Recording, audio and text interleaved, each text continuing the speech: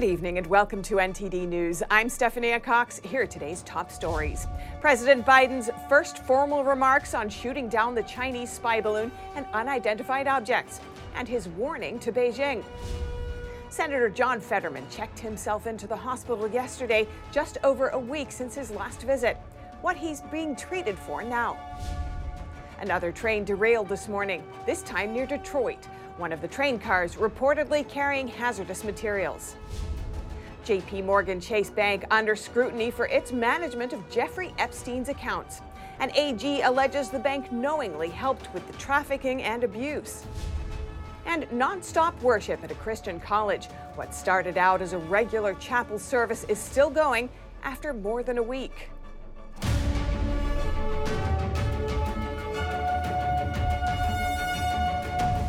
President Biden today addressed U.S.-China relations and the U.S.'s future approach to unidentified aerial objects. NTD's Iris Tao has more from the White House. 4 days after the U.S. military shot down a third unidentified flying object, and 14 days after it destroyed a Chinese spy balloon, President Biden formally addresses the nation. And because we knew its path, we were able to protect sensitive sites against collection. The violation of our sovereignty is unacceptable. We'll act to protect our country, and we did. Biden says he'll talk to China's Xi Jinping without apologies, but he didn't specify when. I expect to be speaking with President Xi, and I hope we are going to get to the bottom of this. But I make no apologies for taking down that balloon. Thank you very much. When are you speaking to President Xi, Mr. President? And China has taken on the offense after the spy balloon got caught, accusing the U.S. of flying balloons to China and retaliating by sanctioning U.S. defense companies on Thursday. The White House calls China's accusations false and Beijing's sanctions symbolic and unnecessary. Meanwhile, the Senate on Thursday unanimously passed a resolution condemning the Chinese Communist Party. The majority leader says it sends a clear message that China's belligerence, their near endless escalating tactics, and their scornful disregard for American sovereignty is unacceptable. And as for the unidentified flying objects, Biden says they were most likely balloons tied to private companies or research institutions. Nothing right now suggests they were related to China's spy balloon program. But Biden does warn. But make no mistake, if any object presents a threat to the safety and security of the American people, I will take it down. Meanwhile, the future parameters for taking down unknown objects will be classified but shared with lawmakers. Biden also outlined steps to better monitor objects in U.S. airspace, including creating an inventory of unmanned objects flying around the skies and improving detection capabilities. Reporting from the White House, Iris Tao, NTD News. On another front, doctors declared President Biden healthy and fit for duty today after a physical examination. Biden has said he intends to run again in 2024. And Democratic Senator John Fetterman is in the hospital again. His office said today that he's being treated for clinical depression after he checked himself into a hospital last night. Fetterman's chief of staff said in a statement that the senator is staying at Walter Reed National Military Medical Center and that he has a history of depression on and off throughout his life. But in recent weeks, it became severe. A congressional physician recommended inpatient care, and Fetterman agreed.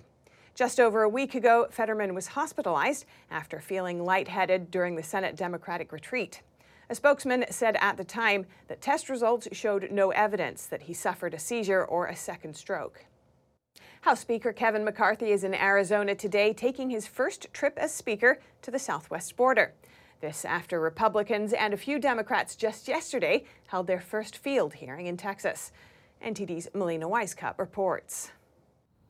Arizona Congressman Juan Ciscomani welcomed House Speaker Kevin McCarthy along with a handful of other Republican lawmakers to his home state so they can get an on-the-ground feeling of the border situation in southern Arizona. The lawmakers were briefed at the U.S. Customs and Border Protection's Tucson sector headquarters, and the Tucson sector is known for its high level of gotaways. That's a term that refers to illegal immigrants who are able to evade Border Patrol and enter the country undetected. Here's McCarthy today at the border.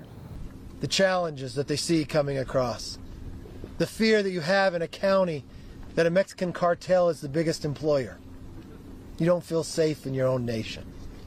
The saddest part about all of this The Mexican government doesn't know which of their citizens are leaving their country. The American government does not know who's coming into our country. But there's one entity who knows both, the Sinaloa cartel. McCarthy and the other lawmakers took an aerial tour of the border, followed by a tour of a ranch along the border in Cochise County. Some Democrats decrying the trip as a photo op. I mean, the Speaker can make as many trips to the southern border as he wants to make, but the question is, will he make one trip across the rotunda to put together a bipartisan, bicameral effort? This trip comes just a day after a separate group of lawmakers held a hearing in Texas, highlighting the opioid crisis. The border crisis, the fentanyl crisis, that's been driven by President Biden's open borders agenda. 3 Democrats attended that hearing with 18 Republicans. Many Democrats and immigration advocates say it's improper to link the opioid crisis to immigration. We know that a majority of fentanyl-related convictions do not involve undocumented immigrants. And just a week from today, the House Judiciary Committee, led by Chairman Jim Jordan, will hold an on-the-field hearing in the border city of Yuma, Arizona. Reporting in Washington, D.C., Melina Wisecup, NTD News. Yet another train carrying hazardous materials has derailed.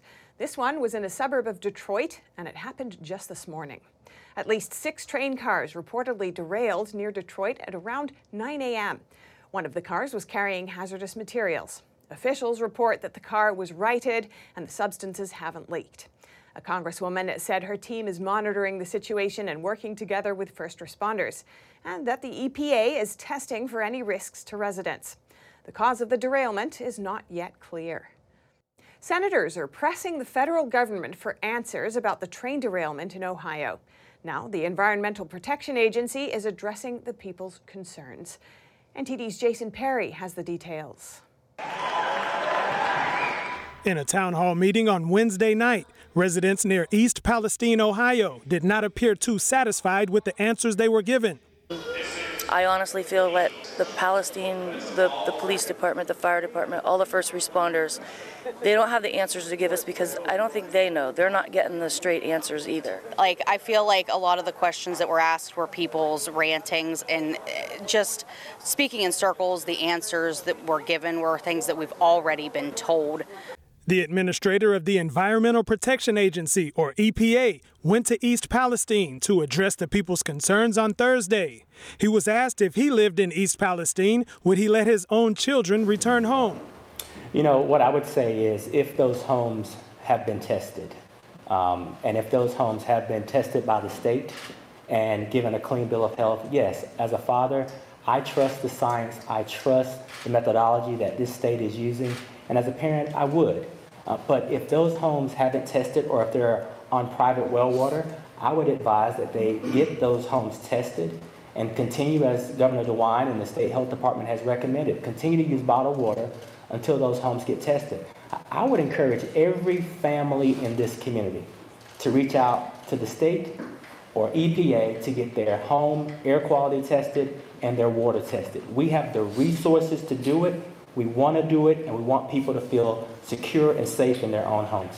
Meanwhile, lawmakers are also asking for answers from the federal government. The senators from Ohio and Pennsylvania, that is Sherrod Brown, J.D. Vance, Bob Casey, and John Fetterman, sent a letter to the EPA and the National Transportation Safety Board.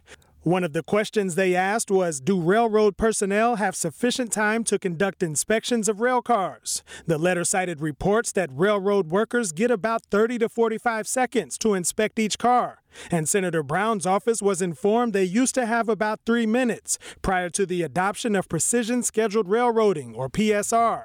PSR is said to have increased the efficiency of train routes with less personnel, but critics say that's increased the chances of derailment as well. Jason Perry, NTD News. Meanwhile, in Florida, a fire broke out at a plant nursery this morning. It burned thousands of plastic pots, sending flames and smoke into the air. This video of the fire is circulating online. It shows the burning nursery and the smoke that was released. Hazmat teams were monitoring the air quality in the area after the fire broke out. No evacuations of nearby homes or businesses have been ordered. Nearly 2 acres of pallets holding plastic pots for plants caught fire. Some were stacked as high as 10 feet. Fire officials didn't immediately know the cause of the blaze. An investigation is scheduled to start once the fire is under control. And an attorney general is investigating the Jeffrey Epstein trafficking enterprise, and he said yesterday that J.P. Morgan Chase Bank knowingly helped. NTD's Arlene Richards reports.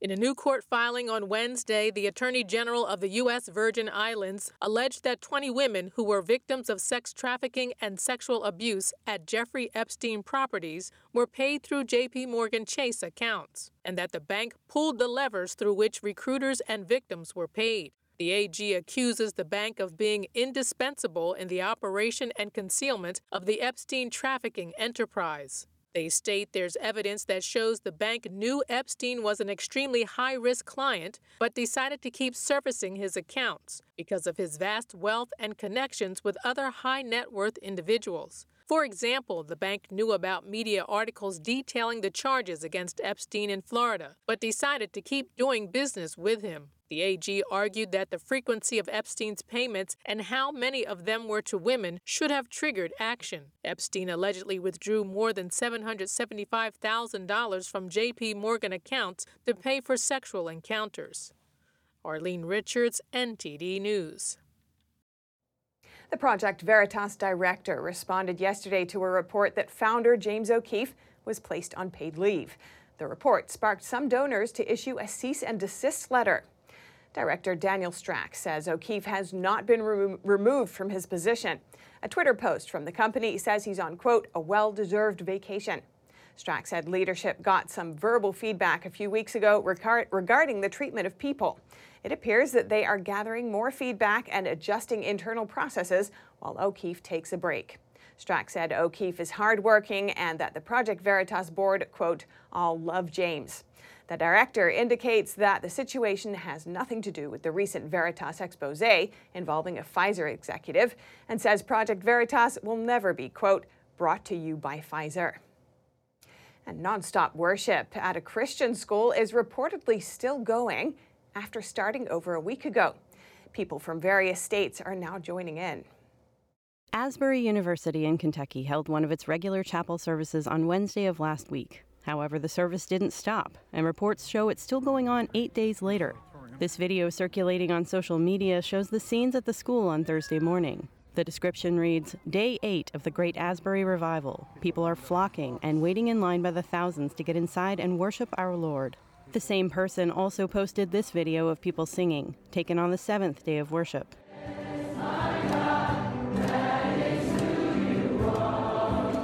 Asbury theology professor Thomas H. McCall says he attended the service as soon as he heard about it. He wrote this article about the event, which was published earlier this week. He described the scenes, saying, many people say that in the chapel they hardly even realize how much time has elapsed. It is almost as though time and eternity blur together as heaven and earth meet. Anyone who has witnessed it can agree that something unusual and unscripted is happening. This video is from last week when there were fewer attendees than now. As you can see here, the number of attendees seems to keep rising. This video was posted this week. According to NBC, the school's president, Dr. Kevin Brown, said that on Tuesday, at least 2/3 of the attendees were from other states. Reporting by Arian Pazdar, NTD News. And the world's oldest nearly complete Hebrew Bible is heading to London next week. The manuscript, known as the Codex Sassoon, could become the most valuable historical document to go up for auction. The Codex, or manuscript in book form, is set to go up for sale in May. Sotheby's says this 1,000-year-old holy book might fetch up to $50 million. That means it would break the all-time auction record for historical documents. The last record was set in 2021 when a billionaire paid about $43 million for a copy of the U.S. Constitution. The Codex Sassoon is named after its former owner, who acquired the Bible in 1929. The document is valuable because it provides a critical link between the Jewish oral tradition and the modern Hebrew Bible. This Bible is incredibly important because it contains the notes created by the Masoretes between the 7th and the 9th century. And these notes, which sort of standardize the text of the Bible, appear above and below the text and also between the columns. And these notes, actually, they also included, besides the notes known as Masorah, which means tradition, they included the vowel points underneath the letters, which allow us to know how exactly the words of the Bible are to be pronounced. The upcoming display will be the first public showing of the Codex in 40 years. The public will also be able to see it in Dallas, Los Angeles, and finally New York before the auction. Sotheby's says the Sassoon Codex dates from the late 9th or early 10th century and contains almost the entire Hebrew Bible. And if you have any news tips or feedback for our show, remember you can email us at eveningnews@ntd.com. And coming up, Washington strengthening its relationship with the Philippines. A joint military drill announced, the biggest in years. And sad news in baseball as one of the all-time greats in broadcasting passed away. NTD's Dave Martin remembers the career of Tim McCarver. That and more coming up.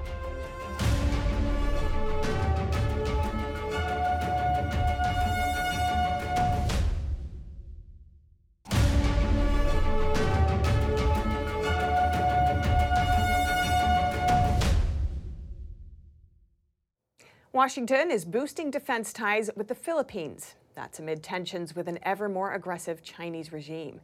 NTD's Tiffany Meyer has more on that. In the South China Sea, Washington's relations with the Philippines are warming. The two countries are planning a joint drill, their biggest since 2015. All of these exercises that we are doing are in response to all types of threats that we may be facing in the future, both man-made and natural. This comes as the Philippines condemns Beijing for its aggressive action. China's Coast Guard troops reportedly flashed a military-grade laser at their Filipino counterparts this week, temporarily blinding the crew. Washington later reaffirmed that it would defend the Philippines if necessary. The Southeast Asian country has also granted the U.S. greater access to its military bases. The joint drill is scheduled for the second quarter of the year. The Beijing-appointed governor of the Xinjiang region canceling plans to visit the UK. Xinjiang is also called East Turkestan by the native Uyghur population.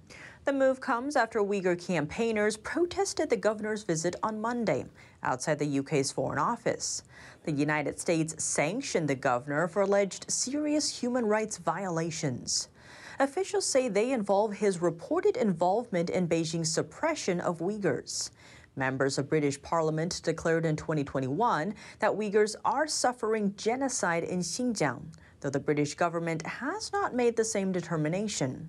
The Xinjiang governor reportedly scrapped similar visits to Brussels and Paris. All eyes are back on the Iran nuclear deal as the Iranian president visits Beijing. The U.S. is now encouraging China to play a role in sanctioning Iran over its nuclear development. State Department spokesman Ned Price saying it's in both Beijing and Washington's interest to keep sanctions in place. The PRC has a role to play and very clearly signaling to Iran that its destabilizing activities, that its brinksmanship is not going to be rewarded, it's not going to be countenanced, it is not something that the international community is prepared to sit idly by. On the other hand, Chinese leader Xi Jinping expressed support for Iran on Tuesday during the president's visit. Xi also accused the U.S. of what he called intervening in Iran's internal affairs. Both China and Iran pledged to strategically counter Western sanctions in place because of the stalled nuclear deal. What's more, officials from both countries signed 20 cooperation agreements, ranging from tourism to communication to information technology. China also promised to buy more agricultural exports from Iran. That's in exchange for Iran's help in growing Beijing's Belt and Road Initiative. The ambitious infrastructure project is known to expand the Chinese regime's overseas influence. Looking closer at China-Iran relations, this isn't the first time Beijing has sided with Tehran. Several world powers reached the Iran nuclear deal back in 2015. Of them, China played a major role. In 2018, then-President Donald Trump withdrew the U.S. from the deal. He claimed Iran was secretly developing its nuclear program under the radar. And just last December, China urged the United States to lift all sanctions on Iran and bring back the nuclear deal. Iran is becoming more reliant on China as U.S. sanctions cripple its economy. And a mass protest in China. Once again, the city of Wuhan is in the spotlight. Tens of thousands of people there are protesting cuts to their health insurance. And TD's Tiffany Meyer has more. A mass protest breaking out in China's Wuhan city on Wednesday. It's the second demonstration in just a week as tens of thousands of locals gather to oppose cuts to their health insurance benefits. Crowds packed an entrance of a park, most of them elderly.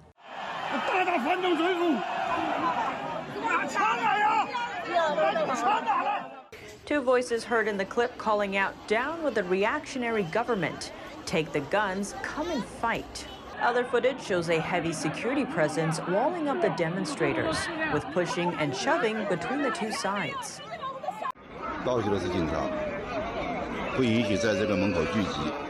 This wasn't the first such outburst in Wuhan. A rally estimated at tens of thousands kicked off in front of City Hall last Wednesday. All these amid a groundswell of opinion against changes to local health insurance policy. Retirees saw their medical benefits slashed by more than 2/3 in February. The amount down from around $38 per month to only $12. Protesters say under the new policy, some frequently used medications have become unaffordable. Others question why civil servants are exempt from the policy change. The first protest ended with no response from officials. While the second was brewing, authorities stepped in.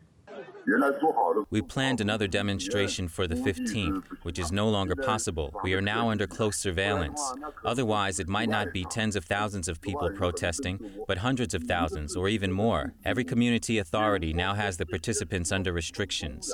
We are all confined to our homes. We can't go out. The same day, a similar protest broke out in the northeastern city of Dalian against local healthcare changes. But related content was soon scrubbed from Chinese social media.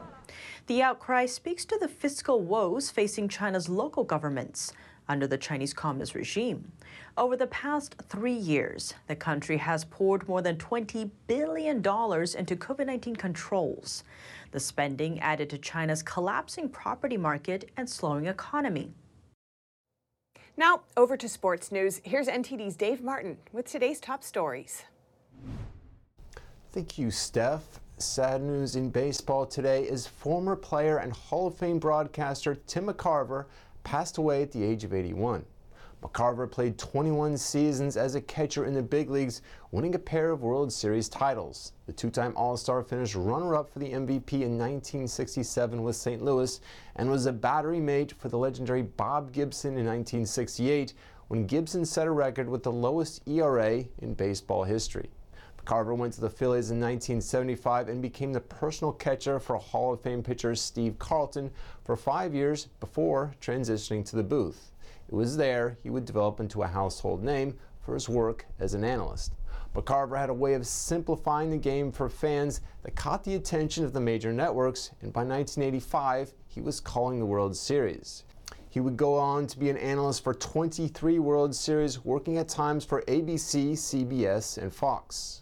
A winner of 6 Emmy Awards, McCarver last called games for the San Francisco Giants in 2019. He leaves behind a wife and 2 daughters.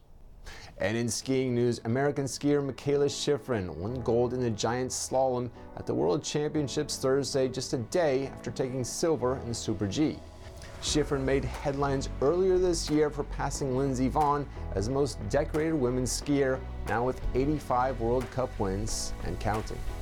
And for your sports viewing schedule tonight, the NBA has just 3 games planned for the All-Star break, including the Phoenix Suns. We're still waiting for a healthy Kevin Durant to make his team debut. They host the LA Clippers. And finally, for you hockey fans, 8 NHL games are on tap, including the Boston Bruins, who with 85 points have the best record in the league. They play at the Nashville Predators. And that's it for your sports news today. Steph, back to you. Thanks, Dave. And that's all for today's news. Thanks for tuning in. I'm Stephanie Cox. Good night.